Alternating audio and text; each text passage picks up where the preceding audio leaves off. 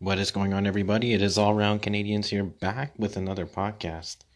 This is my ninth episode of my podcast, which is absolutely amazing, and I hope to remain consistent with the amount of episodes that I make in a span of a week, which is usually once a week every Sunday. So, with that being said, I want to get into what I'm going to talk about in today's podcast. In today's podcast, I'm going to be talking about the rumors that I've been hearing about Philip Deneau, and apparently he has 1 year left on his contract, and they are considering trading Philip Deneau next year because he is asking for a larger deal, a larger amount of money on his next contract for next season. So, so what's the deal that he's really asking for from the Montreal Canadiens when his contract expires next season? Well, the deal that he's asking for is a 7 year contract with $7 million per year. Now, what do I think? Do I think they're ever going to trade Philip Deneau? I really don't think so. And let me give you the reason why, in my personal opinion. The reason why they're never going to trade Deneau is because he's the one that contributes to the first line as center, assisting Kakanyemi and Suzuki on the wing, and he's one of the main reasons why the Montreal Canadiens are top in terms of puck possession, and he's also known to be an excellent playmaker. So, in my personal opinion, if he's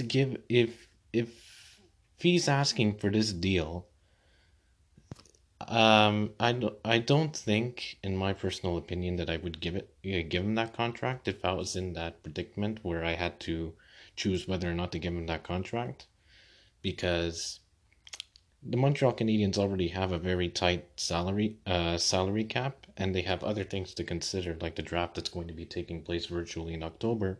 So, depending on their salary cap for next season and the amount of money that they have set aside, will they be able to afford to keep Deneau, and is it worth it to spend that money on him? Now, I do have to say honestly that I have mixed opinions on this, but let me break down my opinion for you. So basically, if he's offered next season after his current contract expires a $7 million contract, a $7 million a year contract for 7 years for a total of $49 million in 7 years. If he keeps playing the way he's playing right now, the way he's contributing to the Montreal Canadiens, I would say it would be worth it to keep him because he's the one that's really putting the Montreal Canadiens on top, like I said previously, in terms of their puck possession, and he's also known to be a really good playmaker along with his wingers that play with him on the first line, no, second line, excuse me. But so that's the reason why I'm saying they should keep him. But again, it really depends on their context, because if suppose that the Montreal Canadiens um, have a lower salary cap next season because of who they get in the draft, or who they get from the trades that take place.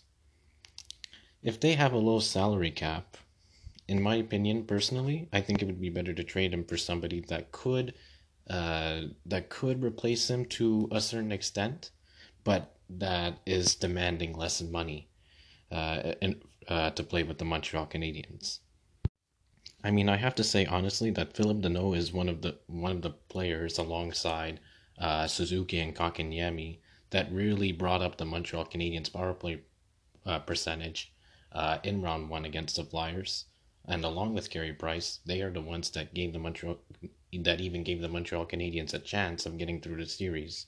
So I would say, so basically, to answer the question, should they trade the no, or should they uh, keep him and offer him that contract of $7 million per year for 7 years for a total of $49 million? I would say it really depends on the situation, because if the Montreal Canadiens do have the means to keep him, and he still has that skill to offer to the Montreal Canadiens, and he still contributes to the Montreal Canadiens the way he is now, then I would say it would be worth investing the money in order to keep Philip Deneau.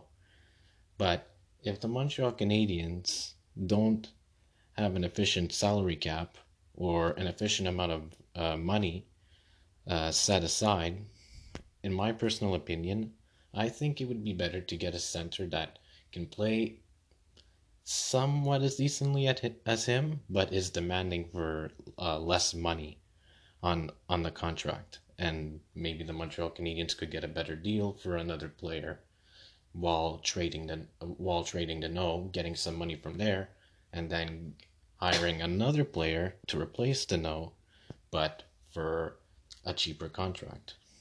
So that really concludes my opinion on whether or not Philip Deneau should be traded next season once his contract expires, or should they just pay him? This is All Around Canadians podcast. I do podcasts every single week on Sundays. This is my 9th episode. I hope you enjoyed, and see you in my next episode. Thanks for listening.